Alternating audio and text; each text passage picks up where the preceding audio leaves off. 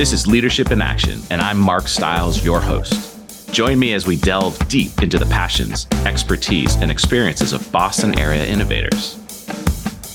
Sponsored by the Boston chapter of Entrepreneurs Organization, this is Leadership in Action.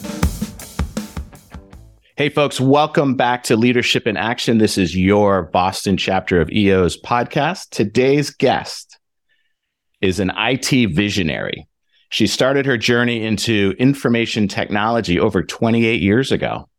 Providing both consulting and training, she has 200 video-based courses available for purchase worldwide. In 1999, she started her own company with the goal to combine great IT support with user functionality. She's been an EO member for under 1 year.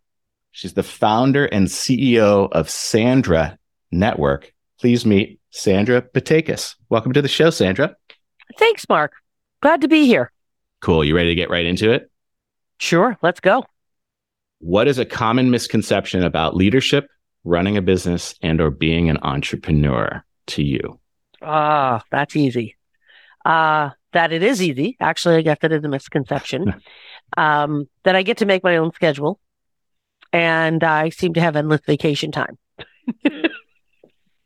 So it's easy at the top. Look at me. At the top. I'm at the top.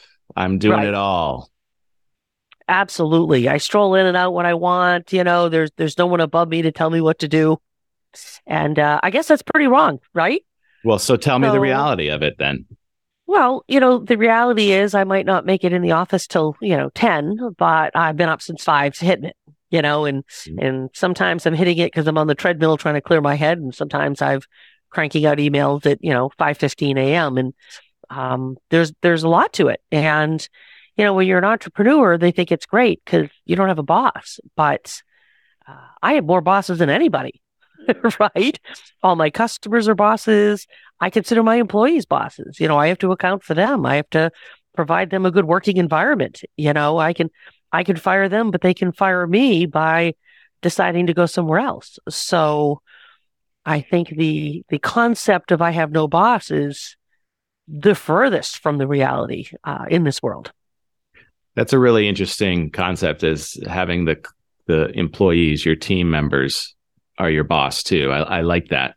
I like that a lot. So tell us about your company a little bit. The name of it is interesting. Sandra Network. How did you come up with such a creative name?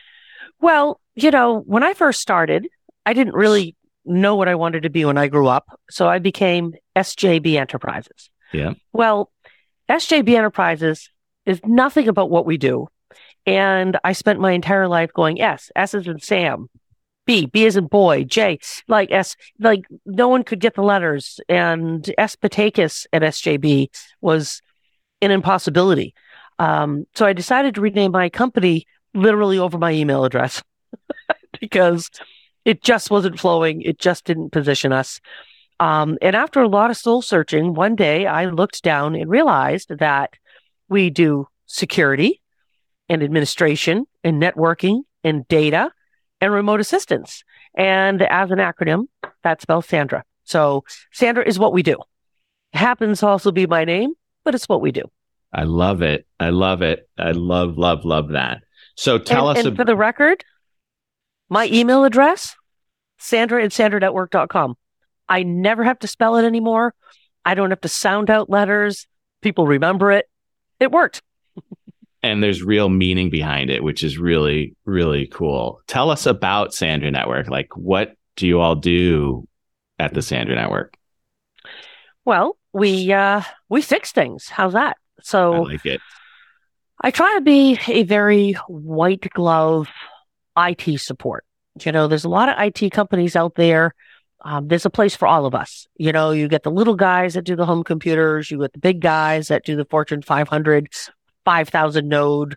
There's really a lot of play space. But what I consider white glove IT support is a lot of security, a lot of hand holding.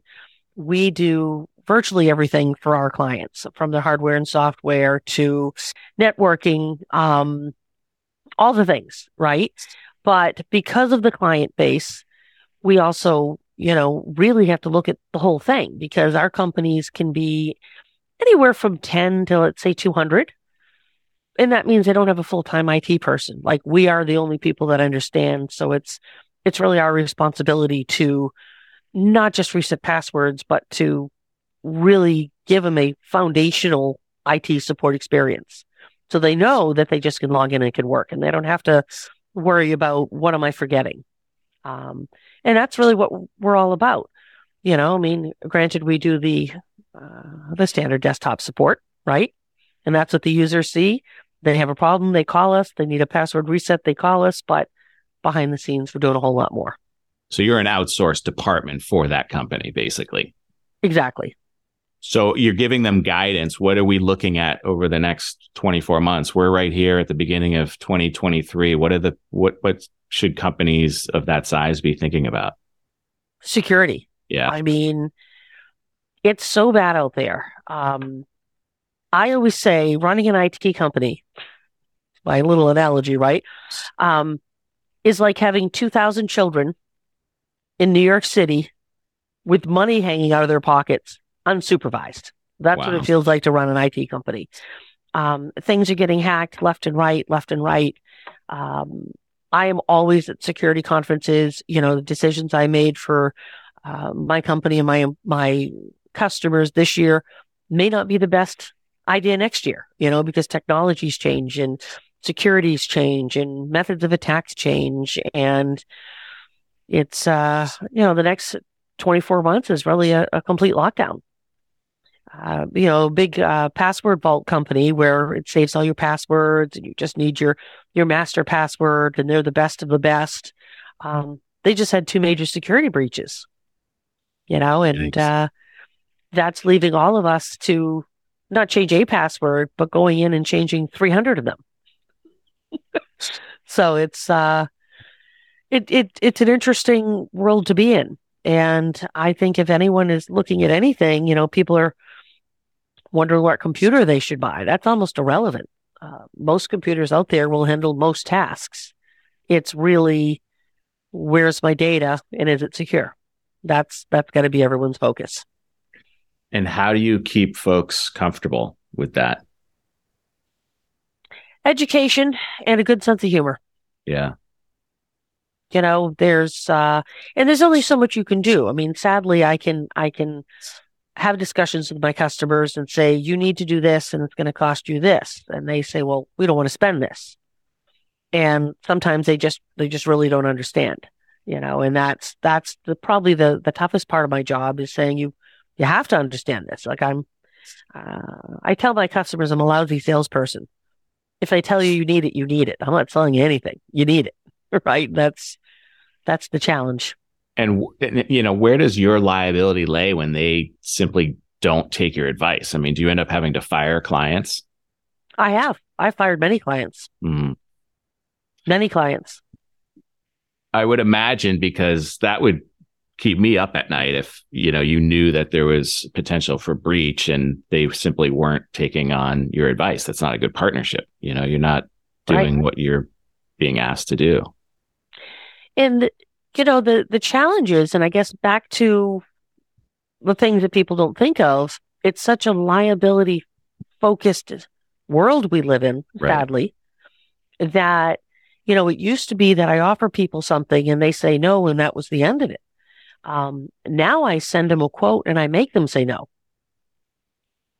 Like, I make them actually decline the quote because I need some documentation. God forbid they say, you never offered me that. And, you hate to think that's the world we live in, but it is. And it's a challenge. Yeah. Because what's going to happen if they get breached, right? They're going to look for every potential person to be responsible as possible. Yeah. So the insurances are getting pretty intense too. We've seen a huge increase in the types of policies we're buying, but also in the restrictions that they're placing on us. Yeah. I'll have conversations with clients and I'll say, you need, let's say, 2-factor authentication, right? We've all been annoyed by that. It pings your cell phone, you put in a code or some form of equivalent. And I've had clients who are, don't want it. I'm like, you got to have it, because honestly, if you get breached and you don't have it and you should have had it, the insurance company is not going to pay you. Like I have cyber insurance doesn't cover it. They don't want to pay either. So they're looking for loopholes. And they're probably representing to the insurance company that they're utilizing two-factor authentication, right? Or multi-factor authentication. So they're going to breach their own contract right then and there. Right. Although, an interesting story, we'll talk about keeping me up at night. And I guess I take things personally and I really absorb them, right? Mm-hmm. There was a potential customer. And, we went through many meetings and everything was positive and their IT company wasn't what they wanted it to be. And I did a security audit on them, which I do all the time. And it just scours the network. And I found that there was no two-factor anywhere and there was nothing encrypted. And, there were all these things. I think the report was like 97 pages long. Wow. Of all of the things wrong in their network. And of course, I'm like, okay, so I'm in now. The other IT company is out. And he came back and he said, I talked to my IT guy. He said he'd do better and that none of that was important. Oh, how now I want you to guess more than critical. Now take one guess what industry this particular prospect was in. I don't know. Finance. Insurance. Oh. They sold cyber insurance. Really? They absolutely did. Cobbler's kid doesn't have shoes, right? Yep. So when I say, some people they just don't understand the importance of it. It's scary that they're like this person that sells cyber insurance doesn't understand that when they get compromised and from looking at their network, they will, that they're not going to be covered. Right. Wow. That's fascinating. Yeah. So as an entrepreneur, who do you share with? Who do you share your fears and reservations and future plans with? What a great time to ask that question. My new EO forum. Cool. Thank God for them, right? Because I've never had a place to go. I try to talk to my husband. He's an intelligent man, but he doesn't see things the way I do. He doesn't run an IT company. He works for a big company and follows the rules, right? And you can't share with your employees. And, I have so many friends and I'm so fortunate to have a great support group, but they don't run companies. They're not entrepreneurs. So they can't, it's just not a good ground. So tell me how the forum's become valuable for you. The forum's been amazing. And for me, one of my first forum experiences as you're just trying to figure it all out is I had one particular problem in the office I was trying to solve. And it was keeping me up at night. The anxiety was high. Like I couldn't figure out the resolution for this. And they said, well, next week we'll put you on board and we'll discuss it. And it was amazing because by my second forum meeting, just listening to all the areas, the answer became very clear to me, and that's no longer an issue. So it really has become super valuable. And, I sometimes have imposter syndrome. Like, what am I going to give to them? And then at the end of a forum meetings, you're like, oh, okay, this is good. It's almost like it takes you a while to get out of the mentality that you're the only one in this head with those issues. And I love the fact that it's a shared experience, right? I'm not going to give you advice, Sandra, but I'm going to explain a situation that happened with me that's kind of similar to what you're going through. Yeah. But can we talk about the imposter syndrome a little bit more? Do you feel that? Do you feel that anywhere else beyond the forum? Like, do you experience like days where you're like, who do I think I am? Almost every day. Yeah. And I think that's human, yes. Right? I would like to say, geez, I'm a rock star and I know it.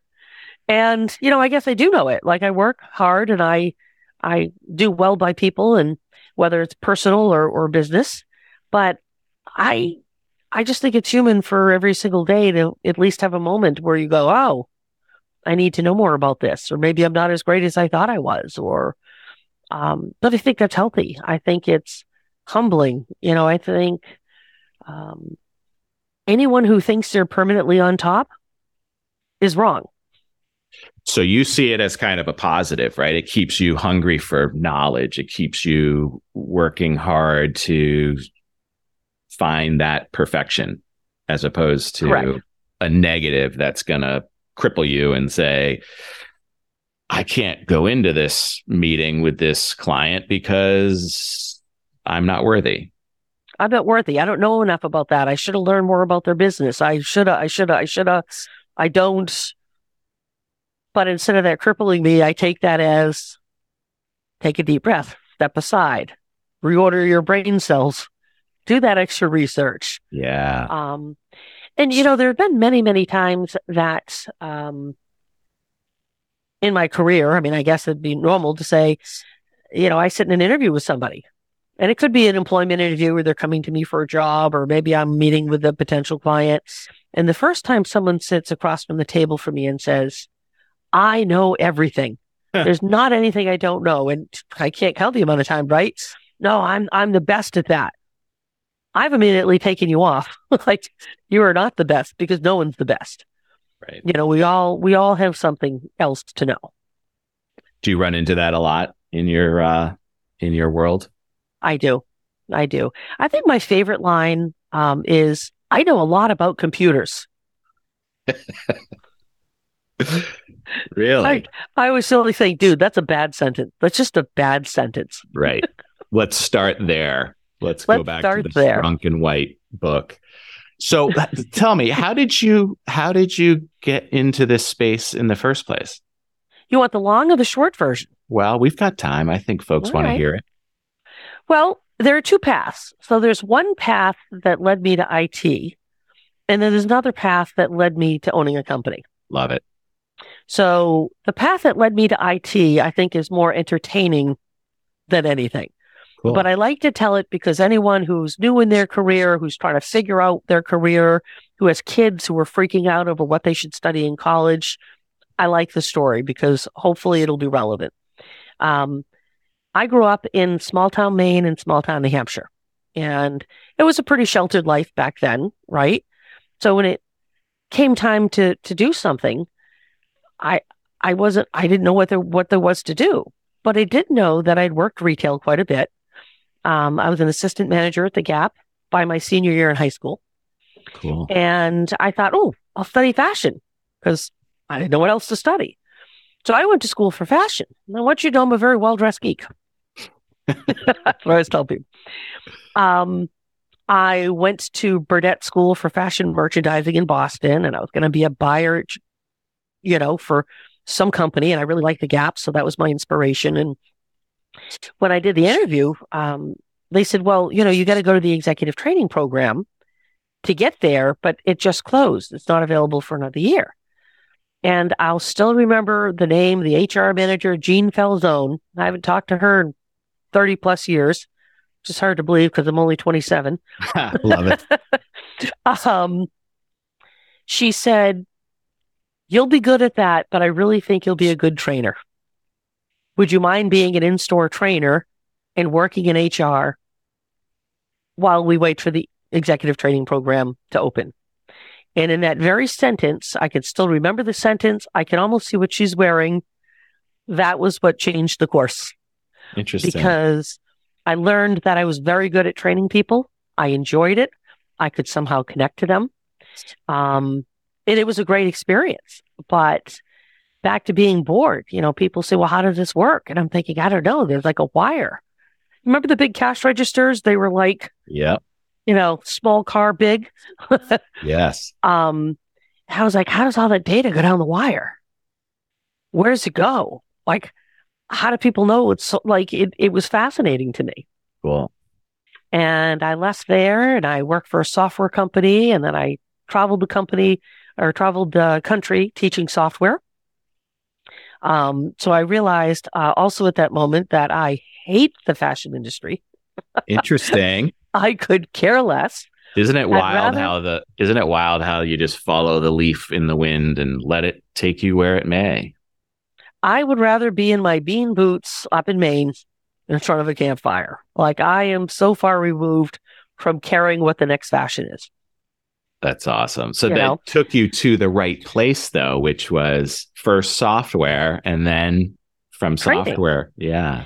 Yeah. So the next story is I spent a couple of years um, training and traveling the country. I was teaching, I think it was close to 200 classes. And, Wow. 200 classes is, intro, intermediate, and advanced of program A, intro, intermediate, advanced of program B, Um, and I was doing well. And, back then, people were just getting their first computers on the desk. Wow. Like not everyone had one. Can you Right. imagine there was a time? Yes, I Uh, can. I I remember spending 3 months at Fleet Bank in Rochester, New York, putting computers on people's desks and teaching them what a mouse was, and they were clicking in midair. So But the long and the short of it is, we'd get evaluated every day in paper, and on a score of 1 to 10, my average eval was a 9.9. nice. And I was already bored. Like I needed to follow that wire and figure out the rest of the stuff. Like Word Perfect was great, but there's enough is enough, right? And I went to the boss and I said, well, Dan, I love doing this. I love training, but I'm bored and I really want to get into networking. And at the time, we had two male instructors and they were teaching networking. And again, we're way back at the beginning of networking, like two cables and two computers. And he said to me, in all seriousness, he said, you're doing great just where you are. Why don't you leave that for the boys? What? Yep, What that year? What year? actually. What year are we talking about? Is this before Y2K? Yeah. So this must have been 95-ish. I got to do Leave some that for the math. boys. So was it a male-dominated industry? Well, it still is. Okay. It still is, I hate to say.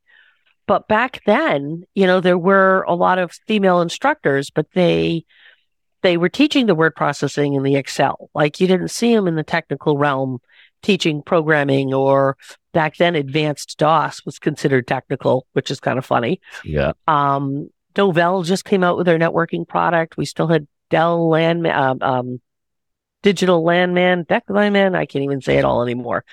So the bottom line is, um, there just weren't a lot of women in the technical space, and leave it for the boys. They're doing just fine.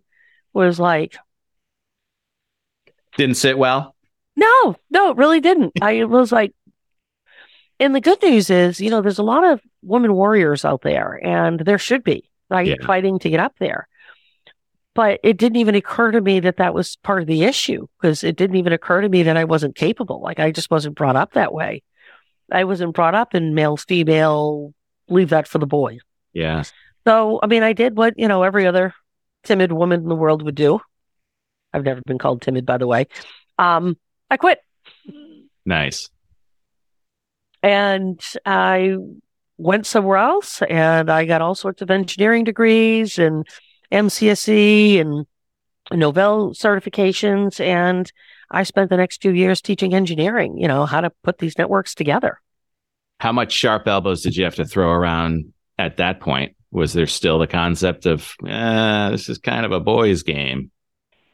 There wasn't as much with the boys' game, but what I found interesting is in teaching the classes, because I knew it, my evals were good, so I was no longer questioned there. There weren't a lot of women in the classes themselves. There just weren't. Why do you think that is? I don't know. I really don't know. Um, they were just all men in the classes. I mean, it wasn't that they weren't invited or not allowed, or, there's a woman teaching the class, but they just weren't there. And you say the industry is still short on women leaders? Absolutely. I would love to see more women in networking and IT. As an employer, I would love to have a staff of female engineers, not female only, but like to have a mix, but they don't apply. Why do you think that is? I don't know. I don't know. I historically, most of my engineers are men, and that's not because I choose it. It's because there are no resumes. That's And it really baffles me. interesting. That's really interesting. So it sounds like there's a huge passion of teaching. Tell me about your 200 video based courses. I saw that in the intro and was like, whoa, that's a lot of content. Yeah. So what I started to do is when I was traveling the country teaching MCSE courses, and MCSE is just your Microsoft Certified Systems Engineer. Yeah. I think they've redone the acronyms a few times, but I don't keep up my certs anymore because I've got a company to run. So, so as I started teaching them, I was contacted by a company who produces training videos. And they wanted me to do, one quick training video, and they were given my name. So I went in and that was successful. And it ended up that I ended up spending 50% of my time in a recording studio recording all of these. And, I've got some of the easy one-day type courses, but I also did an entire MCSE track, which was everything from networking 101 to the architecture to security to building the servers that give us email and they're all in there. And I would go in and I would film all those courses. So each one of those courses is about a 40-hour course. Wow. Some of them might be they might be 24 hours, but collectively there's 18 of them that make up the whole MCSE program. So you've got all the application training out there. You've got all the MCSE-based training. They're still out there selling them. They're still being used in different places. And recently I went back into the studio on my own accord, and I recorded all the Microsoft 365 courses. Cool. And I wrote them as I thought my customers would want to consume them. So you're creating the content for your consumers to help educate the consumer themselves. Right. Whether they listen to it or not, that's up to them, right? It's up to them. But you're delivering it. Are you able to monetize those? I do and I don't. If I had more time, back to the entrepreneur's issues, right? Yeah. Like how many places can you go? Yeah. Technically, if someone wanted to buy them from us, they absolutely could. They're out there. You can buy them. What I do, just because I like to take care of my customers, is if we're managing your Office 365 tenants, right, and that's part of our responsibility to take care of that for you, I send the training to all of their employees so that they can take it, because for me to successfully support a company with IT, I think that we have to have some sort of education, Yeah. I don't sell you a tool and walk away. I want to make sure that, your employees have this, but they should know how to use it. Like it helps everybody. Right. Open the curtain up, right? Let's open the knowledge for everybody, right? We tend to do that in my business too, like educate the consumer so that the experience is better, right? Why hide things, right? I see that with some IT people is that they're magicians, right? So we're going to keep all of the secret recipes and we're going to throw some pixie dust at you and you're going to be in awe, right? I love the fact that you're sharing with the clients. I love that. It's more of an experiential selling and an experiential relationship than that vendor vendee, which I always say the V word is such an awful word. We like partnerships, not vendor vendee. Vendor vendee. No. I meet with all my customers on a regular basis. Some of them it's weekly, some of them it's quarterly. How are things going for you? How are things going for us? I look at all the help desk tickets. Geez, it looks like everyone's calling about this. Why don't we have a conversation about helping your users understand this? I'm bringing on a new customer. We're in the middle of onboarding them right now, and they've been paying for 365 for years, but the company that sold it to them just sold it to them, set up their email and walked away. It's like, and they have 2 servers co-located, which means they're basically renting the servers for a lot of money every month. And I looked at the servers and I looked at the 365 and I said, you don't even need these servers. You just need to know the tools that you're paying for. Just put this here. You must see that a lot when you're I see it all the time. Taking over new relationships. How do you find those new relationships? How do they find you? I do a ton of marketing, which I can say is highly unsuccessful. Do you track it? I do track it. But really, it's a lot of networking. A lot of my business comes in from relationships. I'd love to say that my marketing team is killing it and it's bringing in all these great leads. I am the marketing team. Mm. The challenge of being an entrepreneur, I'm also the janitor. So today I put away snacks in the snack room. So, the glory is endless. I love it. So tell me, Sandra, when you're not working and helping clients, what do you do for fun? I guess my two favorites, I'm a huge gardener, for one. Cool. Huge. So in the summer, I've got this big raised bed garden. I'm building a new greenhouse. But in the winter, much to my husband's dismay, I just bought this giant hydroponic gardening system. Cool. And it's on a light schedule that lights up the whole house like a spaceship. And until the plants grow, it just looks like a bunch of PVC tubes. So he's relatively unimpressed at the decor. But that's my first passion. And the other thing is really anything Maine. I'm here in the Boston area and I can dress up and go to work like the rest of them, but I'm a secret redneck and I love it. And I'm in Maine in my bean boots and my flannel, and I love to cook. So I'll bring the best of all the foods and the best bourbon and the best wine, and I sit in the woods in the middle of nowhere and enjoy it. Secret redneck. I love it. I love that. So the country music, little whiskey. What else we got? All the way through Guitar. It's all there. It's all there. I have a couple four-wheelers. One of them is affectionately called the Mommobile. So the Mommobile. I love it. So I'm in there with the dog. I have a 80-pound Siberian Husky, and he goes everywhere with me. So I'm here to say that my four-wheeler can hold a couple women, 2 bottles of wine, and a Husky. Oh, that is so much fun. That is so much fun. Sandra, I appreciate you sharing your stories with us. It's enlightening. Let me ask you this, though. Where's the future of IT? Are we seeing blockchain anywhere in the security piece? Absolutely. And, I would like to say it's going to be blockchain, it's going to be this, it's going to be that. But I think that security changes almost every single day. Mm-hmm. The unbelievable, perfect security answer yesterday isn't working today, right? So it's hard to be that specific. And anyone who is completely specific is kind of like telling me you know everything. Yeah. I don't think that's the case. I spend my career studying security, studying the patches, studying the software tools, studying. I've got peer groups outside of EO that's all MSPs. We all do the exact same thing. And we meet in a boardroom once a month and we talk about stuff. And, it's like, wow, this is the greatest tool. We've got to do this. And then, wow, okay, so that was compromised. Let's think about it again. So security layers. It's not blockchain. It's layers upon layers upon layers of making sure everything is set.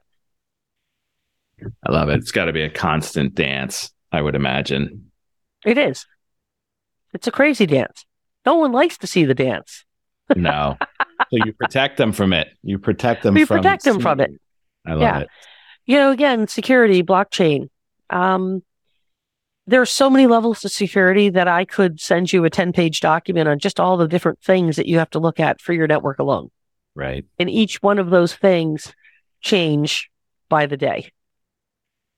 So it's, not antivirus. It's not encryption. It's all of them. Does blockchain solve for that, though? It can. Yeah. It can.